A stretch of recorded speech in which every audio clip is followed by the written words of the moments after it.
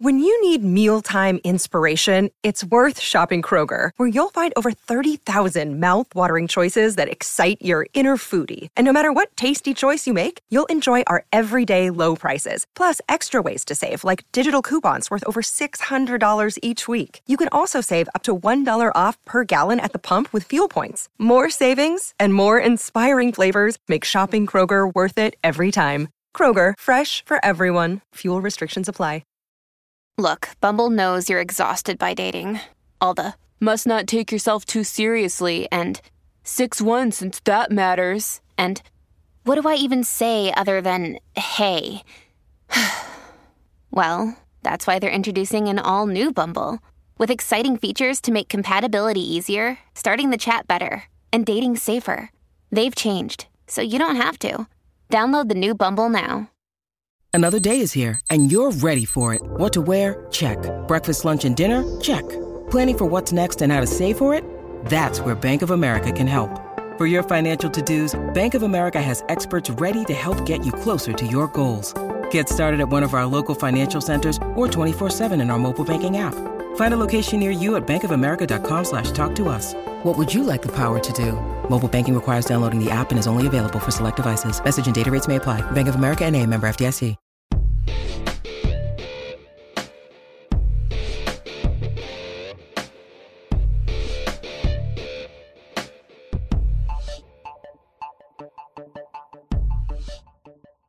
It's the Imbalanced History of Rock and Roll, our final episode of Punk Rock Month 23. I'm Ray Koob. I'm Marcus Goldman. And this week we put the wraps on PRM 23 with a band that we both are fascinated by, the one and only Plasmatics. 1, 2, 1, 2, fuck you! True, Ray. They are a special band that may not ever get the full credit they deserve. But they shook shit up. Seriously, more than most bands. They fucking scared the shit out of people. The police showed up at their shows regularly. Yep. The Plasmatics blew up cars on stage. They used chainsaws to slice guitars in half and big fucking sledgehammers to smash TVs on stage. The Plasmatics were aggressive. They were confrontational musically and in presence with their audience at live shows. The goal was to make people uncomfortable and make a statement. All art is political, and the Plasmatics were that and so much more. But before we talk about the band, we have to talk about where the Plasmatics came from, how they began, and it all starts with Rod Swenson. He was the brainchild behind the Plasmatics, as well as the creator of Times Square's most outrageous sex show, which has a large part in this story, especially the early part. And to get us to the band is a story that is absolutely fucking bonkers. It's brilliant, it's well thought out, it's well executed, and as my son would say, cuckoo bananas, no lie. So spill already. To start, we need to know who Rod Swenson is. Yes, we do. So who is Rod Swenson? Rod Swenson was born in 1945 and at the early age began a love of painting. He earned a scholarship to the Brooklyn Museum, studying at a place called the Art Students League as a teenager. In 1967, Rod Swenson received his BFA in painting from the University of Denver. In 1969, he received his master's degree from Yale, and he was known to piss off the faculty with his avant-garde and wild political concepts. Then he discovered granola on the West Coast and started the Good Shepherd Cereal Company to become the first to stock mass-produced granola in the East Coast supermarkets. He sold the company in 73 to Sovex Foods and then joined the Sunshine Park nudist camp in New Jersey. What? And there he created the All Bear Beauty Pageant. And Don Imus of Radio Legend hosted one of the All Bear Beauty Pageants. And at that same time, Rod became involved with the underground music scene of New York City, CBGB's, Max's Kansas City, and more. And he started shooting videos for some of the emerging punk groups in New York City, like the Dead Boys, the Ramones, Blondie. And he was also the first promoter to put on a Patti Smith show in an actual theater-sized venue in New York City. Man, you're blowing my mind here. I knew he was a pretty heavy guy when I started doing my research, but man, And his later life, when he started doing research with universities as an educator, is even crazier. But that's not part of this story. That's for another episode at some point. But he was also looking for a place to produce experimental theater with repertory company, and Times Square was that place. The venue he chose was a place called Show World, which was a newly opened, multi-leveled supermarket of sex in Times Square. Isn't that the kind of place where you put quarters in to keep the window open kind of thing? Yeah, I think it is. And I think they had the sex shops and the video stores and all of that. Right. Multi-floor like a Tower Records. So he called this show Captain Kink's Sex Fantasy Theater. This show combined old world burlesque with some rougher sections that ended in scenarios of live sex on stage. The format was fast-paced. There were short vignettes with erotic themes, and these shows were practiced and rehearsed and well executed, often naked. For example, there was an act called Dr. Marks, which I read about in the Rialto report. Dr. Marks was a puppet with a realistic genitals that ejaculated liquid all over the crowd. Oh, wait a minute. Do we have a predecessor to Guar? Holy shit, man. We do. And Swenson explained it this way. It's a total imbalance of values and pure hypocrisy for America to condone and permit a brutal and violent exhibition like prize fighting, while sex on stage in all its forms is one of the most important and beautiful things in life. And until people in general and society at large achieve public consciousness, we are living a lie. Then in 1976, he met this woman, Michelle Kennedy. She was a performer, a dancer who changed the theater drastically. He and his lady went to go see her at a show with some other people, and she had multiple members of the audience perform oral sex on her and have sex with her on stage as well. Monica she did great because the shows were sold out and they were packed, and she really brought attention as one of the performers at Captain King's Sex Fantasy Theater. But at some point she's going to max out doing her gig, and there's only so far you can go, and that's when Wendy Orleans Williams walked into the theater. Now, before we get on with the story, let's talk about who this amazing woman was, who held true to her principles and her values until her death. She was born in Rochester, New York, May 28th, 1949, from a strict upper middle-class family. Her father was a chemist for Kodak Eastman, and her mom was a stay-at-home mom. According to Wendy, they were cocktail zombies. Wendy was different. She was a shy, pretty, tall, skinny girl who spoke softly and was bullied for her bird-like figure and her hand-me-down clothes. But she was an animal lover, and she would bring home strays and wounded animals and heal them on her property.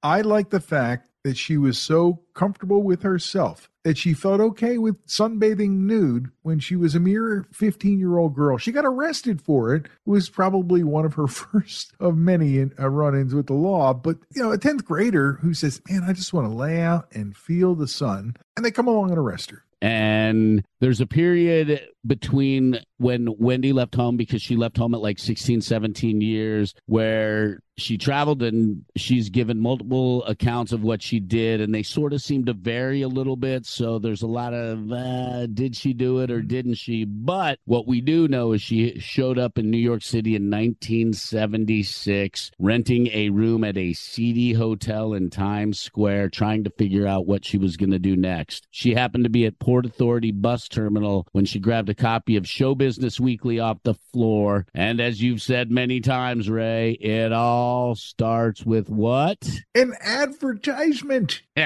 And Wendy O. Williams showed up at Rod Swenson's Captain King's Show World with her suitcase filled with her belongings and her gold Buddha under her arm. Now, this is before she starts filling out her resume with stuff like Candy Goes to Hollywood and being part of the Gong Show parody where she shot ping pong balls at her hoo-ha, right? This is all before that, right? Yes, this is all the stuff that got us to that point before. And Rod Swenson definitely was a big player in this because he knew exactly how he wanted to design a band, but that comes a little later in the story. So Rod noticed that Wendy had this really wild energy about her. She had an attitude that projected both defiance and vulnerability, and at the same time, according to the Rialto report, her audition dance was to an instrumental of Foxy Lady with her voice on it. Rod had no idea what to do with Wendy, but he knew she was special, and he said this: I had no idea where to put her, but she made an impression on me. She was incredible in a way I couldn't define. She started performing and shooting plastic balls from between her legs. One of the Captain Kinks regulars said this about Wendy: Wendy was the strangest sex performer you'd ever see, and I saw a whole lot of them.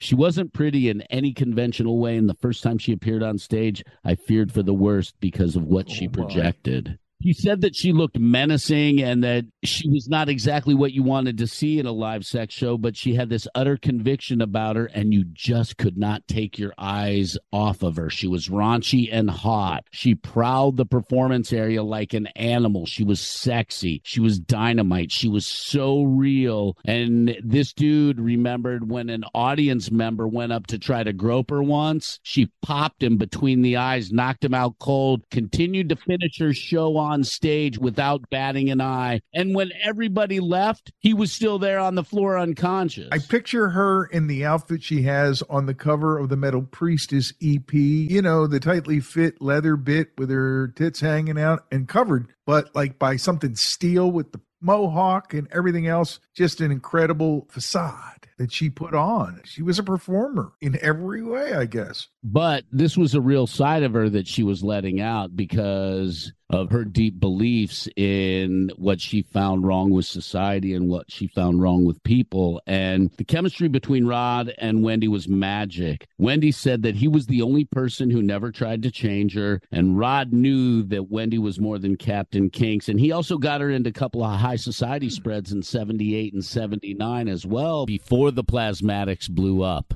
And during all this time, they were shooting videos and doing that. And Rod kept getting asked, hey, do you want to manage a band? Do you want to manage a band? And he was like, yeah, I do, but I'm a control freak. I want to design the costumes. I want to be involved in production. I want to write the songs. I want to pick the members. I am a control freak, and that's the only way I can do it. Only under the right circumstances will I do that. And it may have been cool for Wendy because what I realized along the way in my research is how little she had to do with the writing of the songs. In 1977, Rod and Wendy were in a taxi. Wendy started singing a Bessie Smith song called Need a Little Sugar in My Bowl. Tired of being lonely, tired of being blue.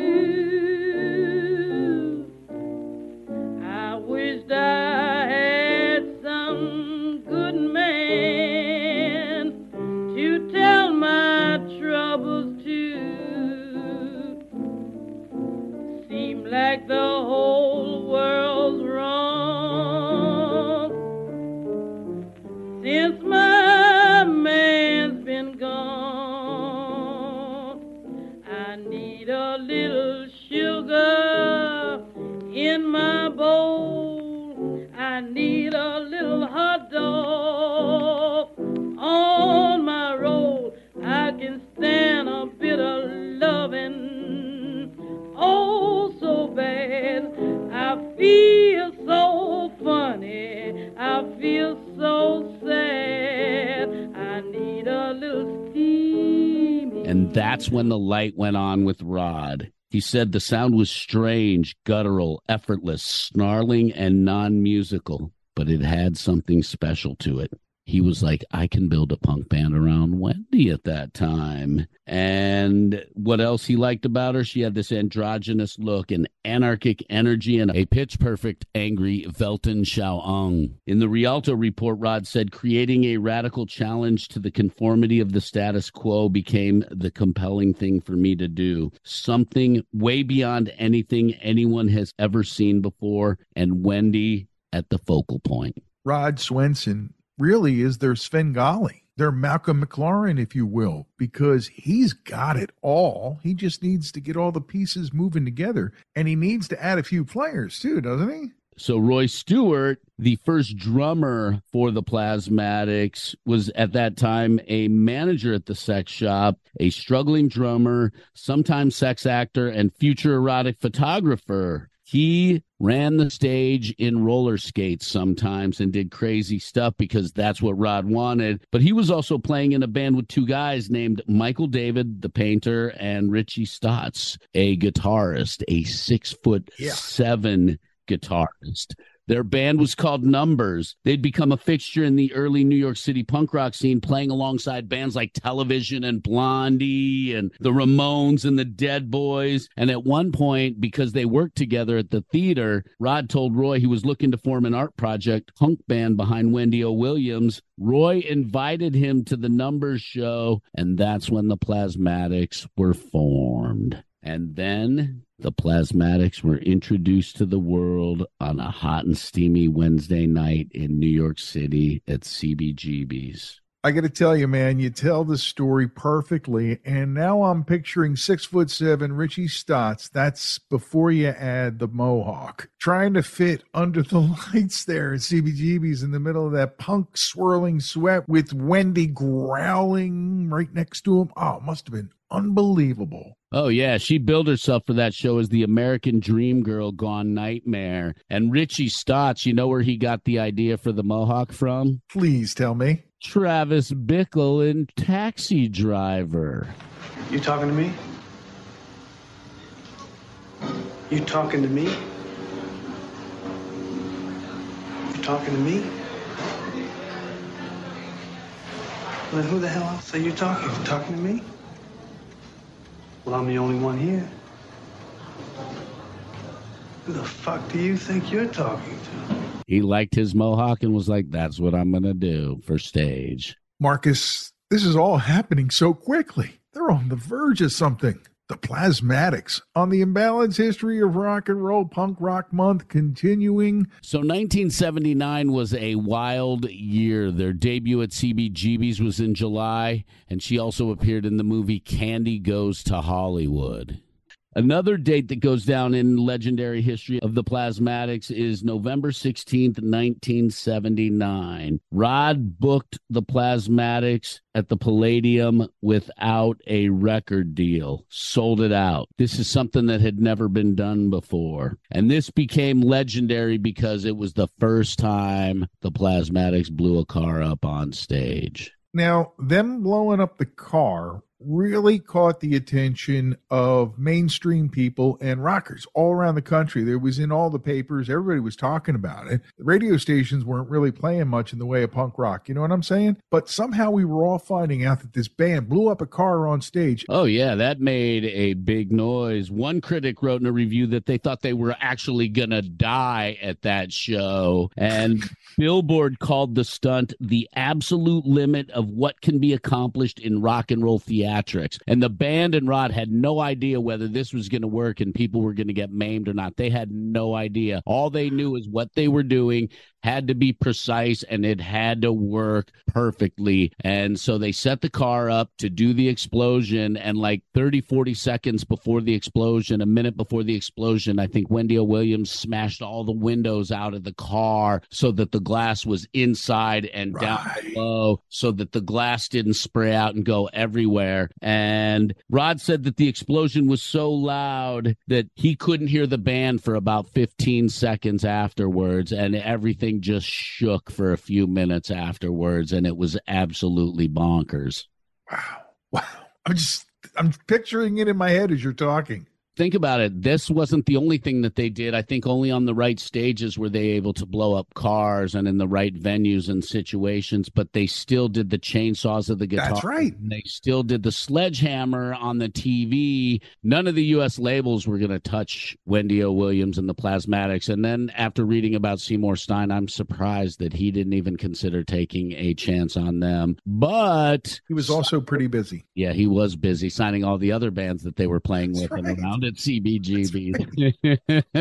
Right. But Stiff Records had heard about them on the other side of the pond and flew somebody out to go check out their show, and the next day offered them a contract alongside Nick Lowe and Elvis Costello and The Damned and all those bands. Dude, At that point, the saying, if it ain't stiff, it ain't worth a fuck, was taking on a whole new meaning. Oh, without a doubt. And the band's outrageous shock gave Wendy names like the Queen of Shock Rock, Dominatrix of Decibels, Evil Knievel of Rock. Yes. He totally did crazy stuff. That was my favorite. Was great. And because they were signed by Stiff, it really, really built the enthusiasm on the other side of the pond. And they were actually getting ready to head to the UK for a concert. And to kick off the dates, they held a show on Pier 62 in New York City, a free show where they were like, 6,000 people will show up. Well, 10,000 people showed up for the event. And Wendy was going to drive a car into the stage and blow up the equipment. And it worked. And it went off perfectly, but it cost the band their entire signing bonus from Stiff Records. They're like, that's okay. We did what we needed to do. And Dante Bonuto of Kerrang! Magazine stated that the Plasmatics were designed as a battering ram against the system from day one. He got that right 100%. Wendy told London they were going to give a cultural enema to the British people for their sold-out show. And sure enough, the day of or the day before their show at the Hammersmith Odeon, which was sold out, the British Council of Old Uptight White Men canceled the show. We just can't have this. It's the British Empire, after all. Please remove this stick from my butt. Thank you. Seriously, would you like some tea? Yes, I'd like some tea. Oh, my. Well, they've had their own issues with punk rock by this point, and the early British version of the PMRC was sharpening their knives for anybody who came down the pike that they didn't like. You laugh because it's true. I am laughing because it's true. And boy, what do you say we take a quick break and come back with some more? I could use a cold one. And of course, we'll talk about those albums, all 4 of them, on the Imbalanced History of Rock and Roll.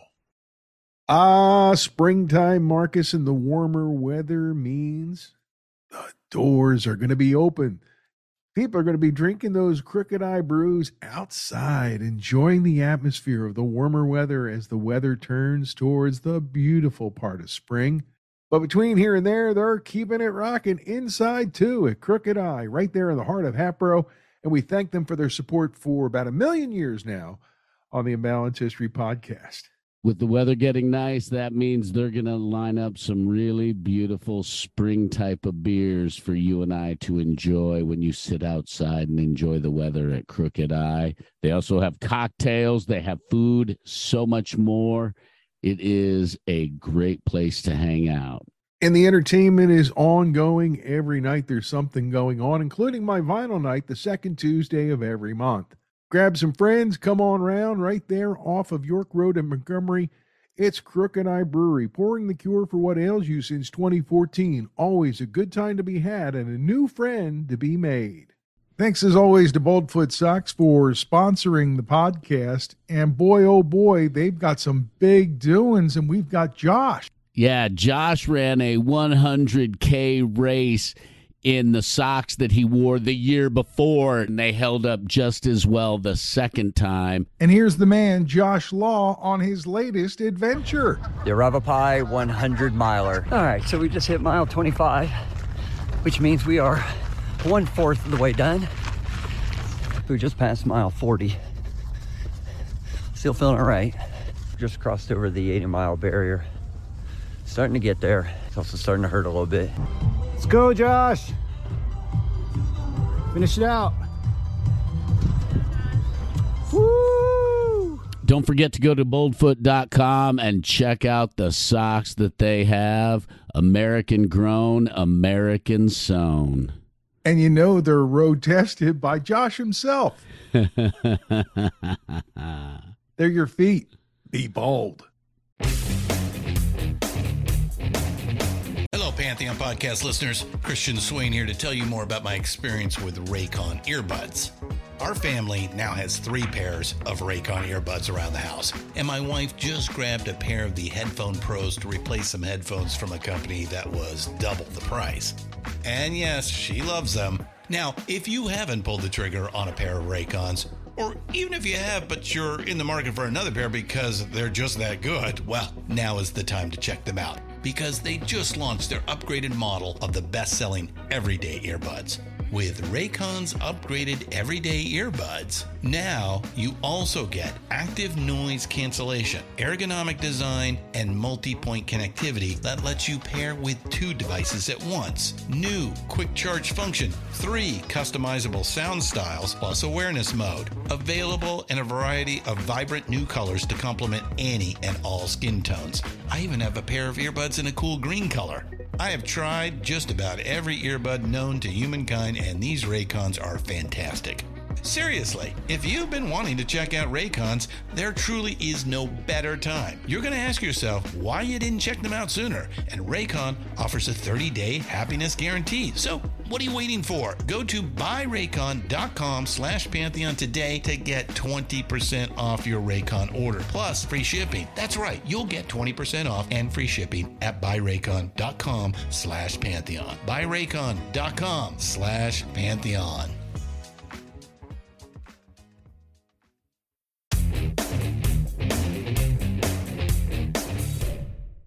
Getting us back into it here on the Imbalanced History of Rock and Roll on our final week of Punk Rock Month 2023, talking about the Plasmatics. Well, they've done a lot of things before getting to the point where Stiff is going to put them in the studio and start making records, but that's what happens next. Absolutely, and on October 2nd, 1980, the Plasmatics made the world a better place, releasing their debut record, New Hope for the Wretched. Wendy O. Williams on vocals, Richie Stotts and Wes Beach on guitar, Gene Beauvoir on bass, Stu Deutsch on drums. It was produced by Rod Swenson and Jimmy Miller of Rolling Stones and other bands fame, but he was fired 2 days into the project because his heroin habit was so bad. And that's what I heard too, yeah. And they brought in Ed Stasium, who's had a wonderful career, and at some point we will do an episode just on him and his incredible... Oh, yeah, that'd be fun. He's incredible. And he also mixed that record. And Swenson and Stotts wrote most of that album. Those two seem to have a really good pairing as far as songwriting goes. And New Hope for the Wretched also includes a Bobby Darin cover called Dream Lover, which reached number 55 on the UK charts.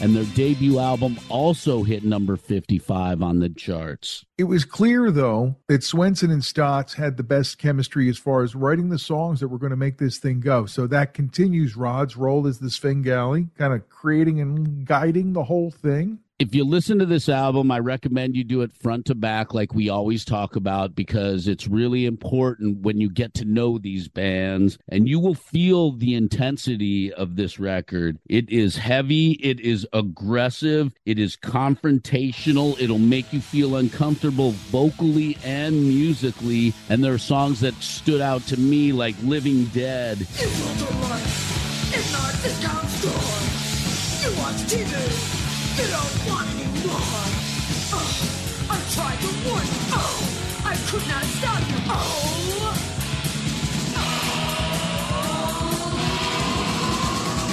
You got ideas in your head. They won't happen. You're living dead. I tried to warn you. I could not stop you.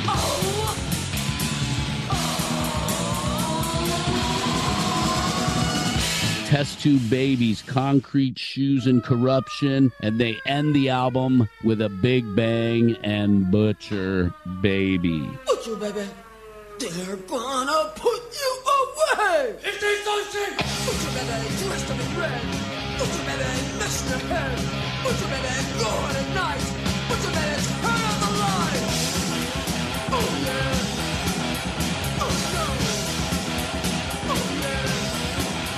Oh no. Oh yeah now. Oh no.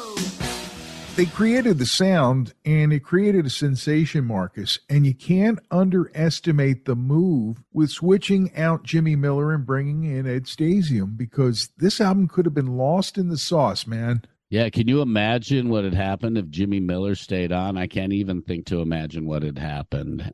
Great producer who really struggled with his addiction at times. Jagger wrote about it. And Stasium really is a steady Eddie kind of guy, man. He really knows how to get the best out of artists in the studio. Always has. And before we continue talking about the albums, you need to know that Wendy took her art so seriously. She ran 6 miles a day. She lifted weights. She ate an insanely healthy diet. She stopped smoking. She stopped drinking eventually. And when the band practiced, they did their practice as if they were doing a live show. And that intense was their practice. And when they were done, Wendy would be like, oh, that was great. Let's do it again. And they would have to do the live set again. So she wasn't fucking around. She wanted this thing to be a certain way, and she achieved what she wanted. Now, since I saw the cover for the next album, I've been a little curious about the picture, right?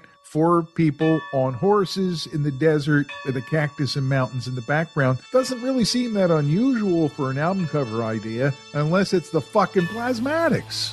That album, Beyond the Valley of 1984, seems to be kind of a Beyond the Valley of the Dolls, Stepford Wives, 1984 combination. Wow. Mixture sort of Yeah, weird. yeah, That's yeah, what I I'm see it. taking from it. And it's a wild photograph with that big-ass cactus in the background like that. They're in the middle of the desert, all metalled and punked out. It's beautiful, and it's so funny. Hey, you know what else is happening for this album? A new drummer. Yes, it's that Neil Smith from the Alice Cooper Band joining for drums on Beyond the Valley of 1984. There was an event that happened in January of 1981 in Milwaukee, Wisconsin. They started making politicians, police, parents, and other people afraid because of what they were doing. And a piece came out in the Milwaukee Sentinel after their January 16th, 1981 show that said Miss Williams had exposed portions of her body during her act. And 2 days later at their show at the Palms nightclub, undercover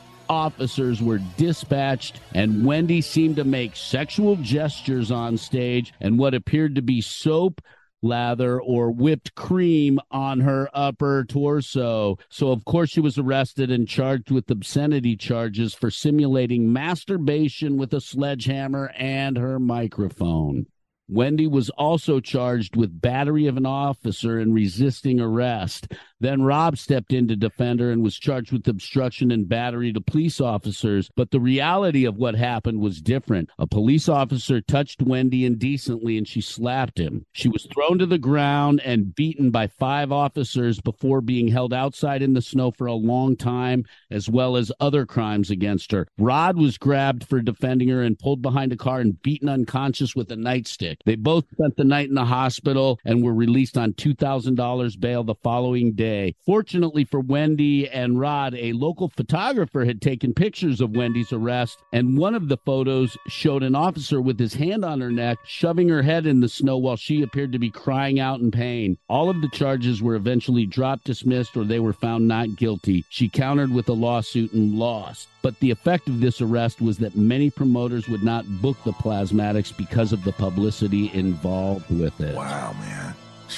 Yeah, and those venues were afraid of community backlash and stuff like that. I was invited to go to their 1982 show at the Boulder Theater, and my parents were like, son, nope. Now, was this around the time that they were on the Tom Snyder show? He was great, by the way. He called them possibly the greatest punk rock band in the entire world, and that didn't exactly project from his, his image, his clothing and stuff when he was on TV, but that's what he called them when he had them on his show. Yeah, that might have been around that time.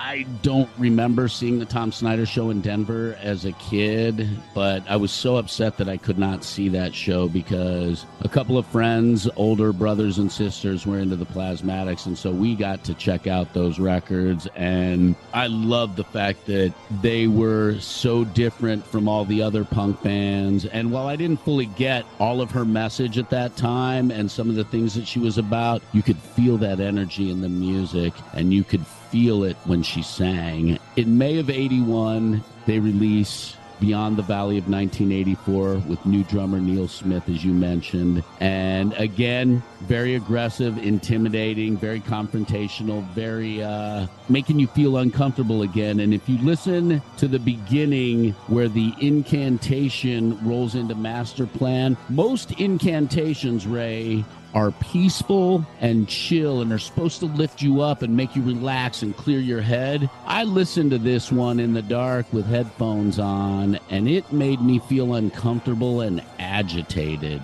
It was exactly what this band was about.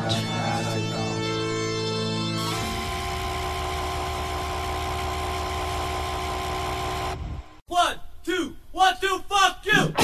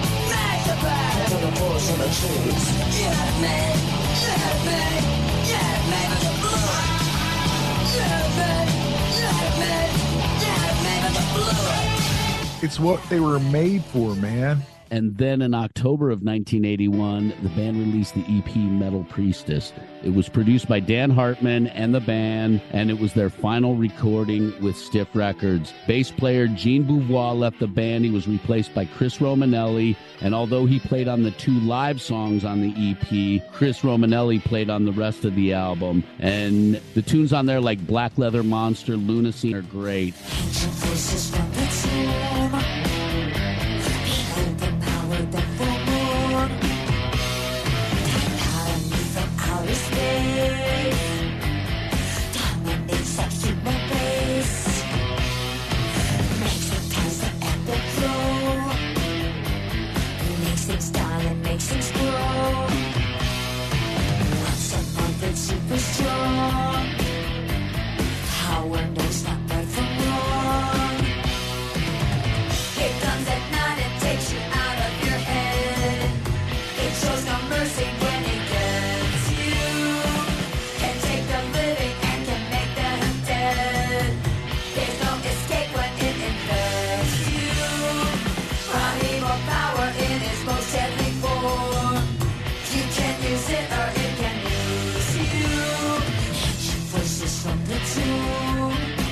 And on the cover, Wendy is looking extremely metal and scantily clad as well. That cover shot cemented her image right in the wheelhouse there. And by the way, the sound that Dan Hartman got was really a good example of building off the sonic parameters of the first album. I guess they figured they had something there. He was trying to get it going again. Yeah, and again, Stotts and Swenson wrote some really good songs, and the guitar really makes you feel uncomfortable throughout the EP, and it's so characteristic of what the Plasmatics sound is that it really agitates you, and they really pull it off again and again and again, but the albums don't sound the same, which is even better. I mean, I get the connective part about Dan Hartman and Capitol Records, but how do they end up moving to that label for the coup d'etat, which kind of is a coup d'etat when you think about it? Absolutely. They didn't get the sales that they needed from Stiff Records, even though they had the notoriety and all that. They weren't getting the album sales, which surprised me. I figured more teens would be buying these albums than did. I know I was one of the teens that was buying these records. And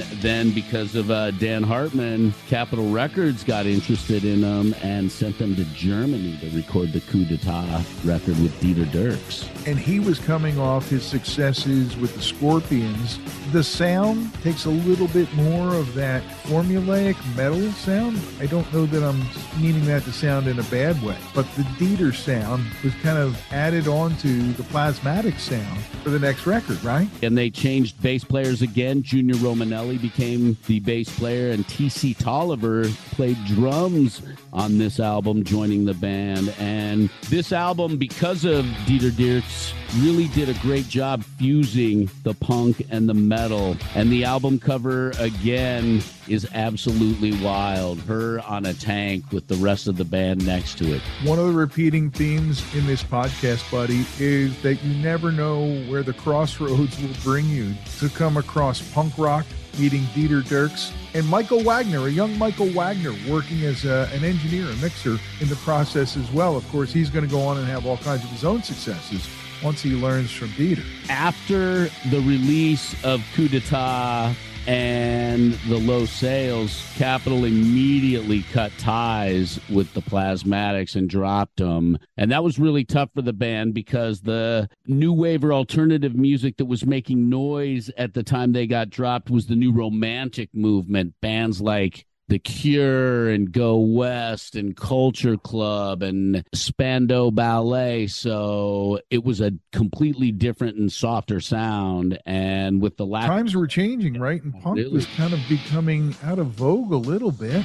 It's been said before, highly political punk and music tends to burn bright quickly and then fade hard. And we're seeing that a lot in the hardcore music movement of the 80s. But all was not dead for the Plasmatics, as Kiss took them on the Creatures of the Night tour on the Coup d'etat album. And that's when she met Gene Simmons, who offered to produce what would be her eventual solo record, and him and Paul and all the other guys on Kiss playing on it. But Coup d'etat really starts off with a bang. Put Your Love in Me, Ain't No Messing Around. And then the third song on the album, my favorite Plasmatic song to this day, Rock and Roll.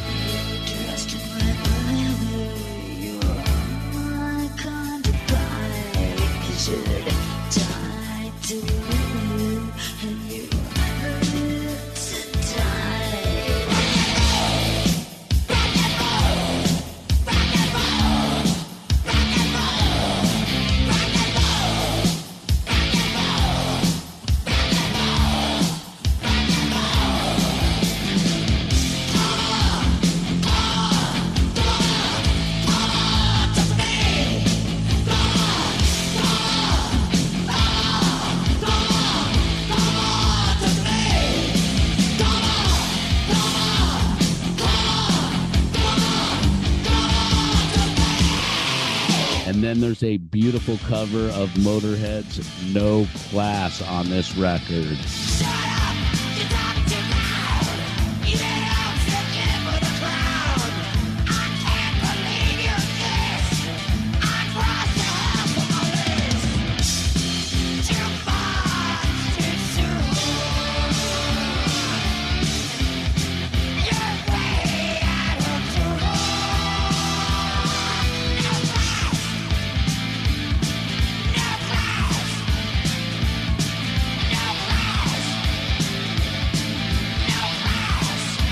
them cross-pollinating that a little bit, Marcus, leads to them singing together on Stand By Your Man, a duet.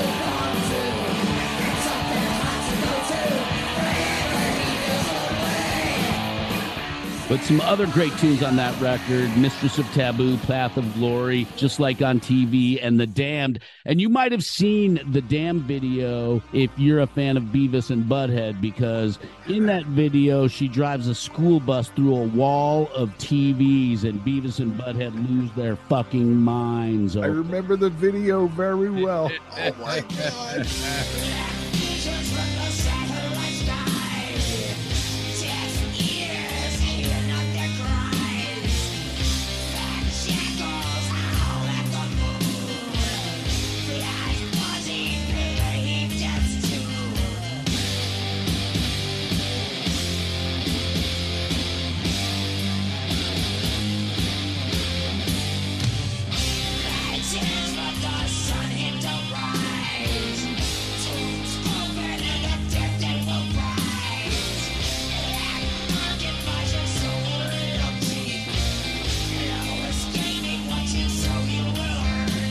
Oh, my God.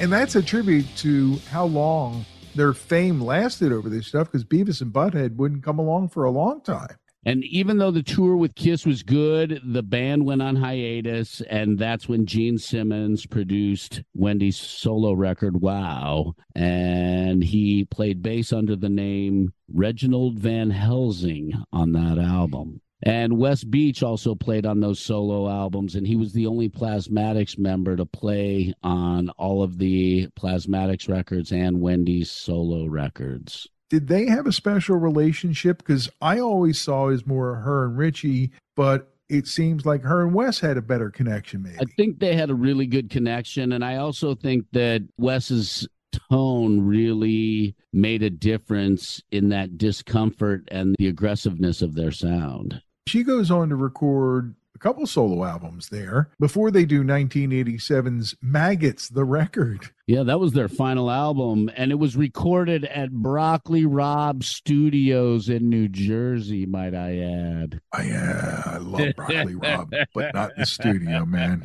And this final album is an interesting one, sort of a thrash metal opera of sorts, and the central theme of the album is that it takes place 25 years in the future, which would be about 2012. And did it happen? It did not happen, but the central theme of this album is that a group of scientists are trying to eliminate trash in the rivers and oceans and develop a breed of maggots designed to eat the garbage, and then when the trash is gone, the maggot dies. It's set 25 years in the future, and by the end of the record, the humans have become extinct and the maggots have taken over the planet. The end. Everybody have a nice day now. I'll tell you what, Swenson really got in there and worked it out on this one. It was kind of his idea, working with Michael Ray, different people involved, but you know, it's really where she was headed.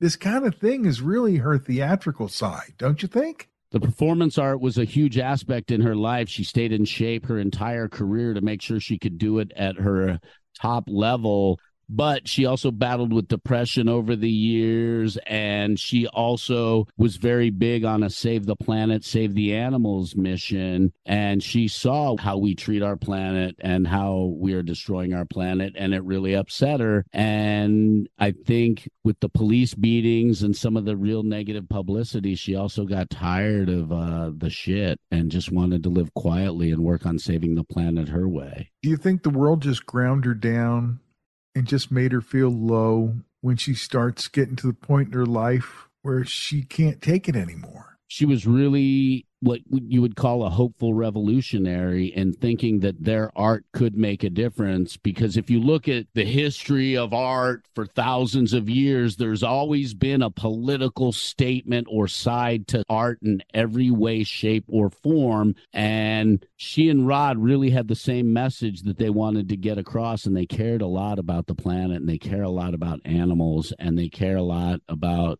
not hurting people. It's a mission for some people, Marcus, and it's not always one that ends pretty or the way that maybe you think it will. But among us on this little planet is a considerable number of people who really have no choice but to follow that vision, to follow what they feel inside. And far be it for anyone to tell that person or anybody else that they shouldn't follow those feelings. That's where great art comes from. It's where great things can come from.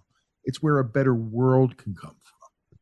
Absolutely. I know people get mad when you say it, but a lot of times the artists know what they're talking about in their art. And if you pay attention to their art, you can learn something about their perception, and it might change yours. Learning is a good thing. Even if it makes you feel uncomfortable, it is still a good thing. And if you feel uncomfortable, you're learning well. You know what also makes me feel uncomfortable? What? Is reading about someone attempting and not completing suicide. And that's what happened with Wendy in 1993. She tried to hammer a knife into her chest, but her sternum, that piece of bone that's, between your ribs, kept it from happening. And Rod took her to a hospital. And then there was another attempt in 97. Yeah, with an overdose of ephedrine. Marcus, is a sad story. And in your role as our public affairs director at the radio station, you talk a lot about mental health and suicide prevention as much as you can. Someone said on it, and she seemed to be, and she completed that event April 6th, 1998, 25 years ago. Today, the day we're recording, 25 years ago. She was 48. And Rod knew it was going to happen, man. He knew for years they had talked about it, and he knew that he couldn't stop it. All he could do was try to delay it. And during the first attempt, when she was hammering the knife into her chest, she changed her mind when the knife got stuck in her chest, and she called the police. And then on April 6th, she walked out of the back of her home into the woods. She was feeding the squirrels, and she put a bag over her head so that Rod wouldn't have to see her head all blown up. And he later that day found a package she left for him that contained noodles he liked, a packet of seeds for growing garden greens, some oriental massage balm, and sealed letters she'd written. She'd left a series of suicidal notes in their home that confirmed she'd been contemplating taking her life for many years. The notes detailed her state of mind for those who wanted to know why she would take such a fatal step. The act of taking my own life, she said, is not something I am doing without a lot of thought. I don't believe that people should take their own lives without deep and thoughtful reflection over a considerable period of time. I do believe strongly, however, that the right time to do so is one of the most fundamental rights that anyone in a free society should have. For me, much of the world makes no sense, but my feelings about what I am doing ring loud and clear to an inner ear and a place where there is no self, only calm. Another note Swenson found in the house read simply, I die with a clean, warm feeling like the sun and water we shared together as when birds fly or fish swim. Love always, Wendy. I think that's where we need to end, brother. And we want to remind people that if you struggle, it's okay. And if you know someone who's struggling, don't tell them it's going to be okay or that they just got to keep pushing forward. No, call 988. That's the number here in the U.S. if you need assistance. And veterans, because we know you struggle a lot, it's 988 and immediately hit the number 1 to get straight to a veterans counselor. I have to do that every time we talk about someone completing suicide, Marcus. I just do. Absolutely. It's very important. That number needs to be known by everybody. 988. That was the saddest part of the whole thing for me. Not that they'd faded, not that they didn't achieve the glory and the artistic fruition that they'd hoped for and all that stuff. No, that it ended so tragically that she had so much pain that she couldn't just live. That's the part that bothers me. She had some great musicians that played with her, and having Wes and Richie Stotts alongside her for most of the time, I think made a big difference in their sound. And something that's wild to think about, a lot of the shit they sang about back then came true and is happening today as we speak.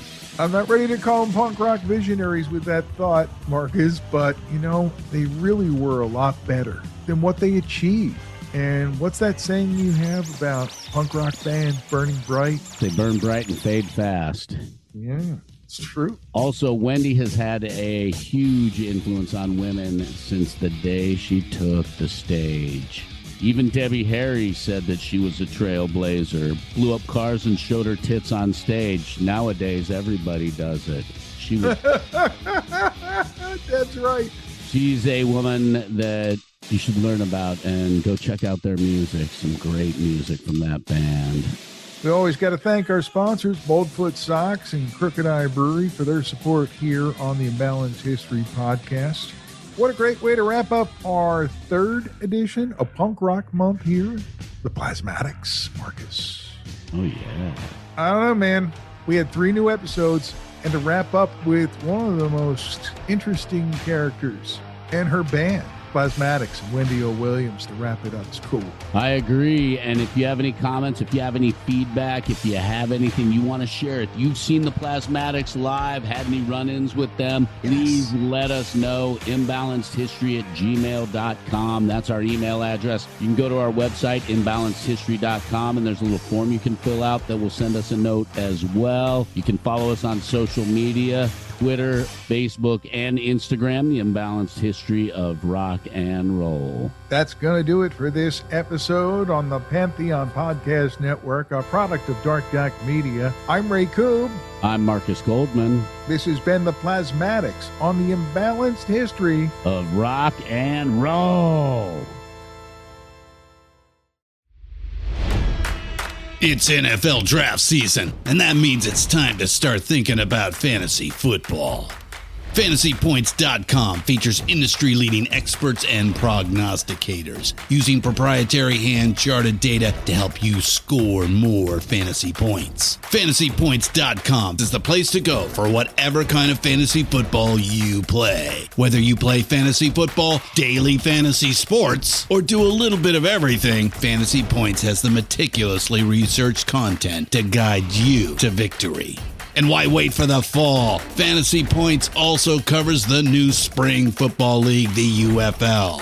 Join the guru, John Hansen, Scott Barrett, Joe Dolan, and other massive names in the fantasy football universe with an exclusive offer. Use code Pantheon for 15% off any Fantasy Points package, including the all-in package, with access to every article, tool, and data nugget that Fantasy Points has to offer. That's FantasyPoints.com and code Pantheon for 15% off at Fantasy Points. FantasyPoints.com, code Pantheon. Score more fantasy points.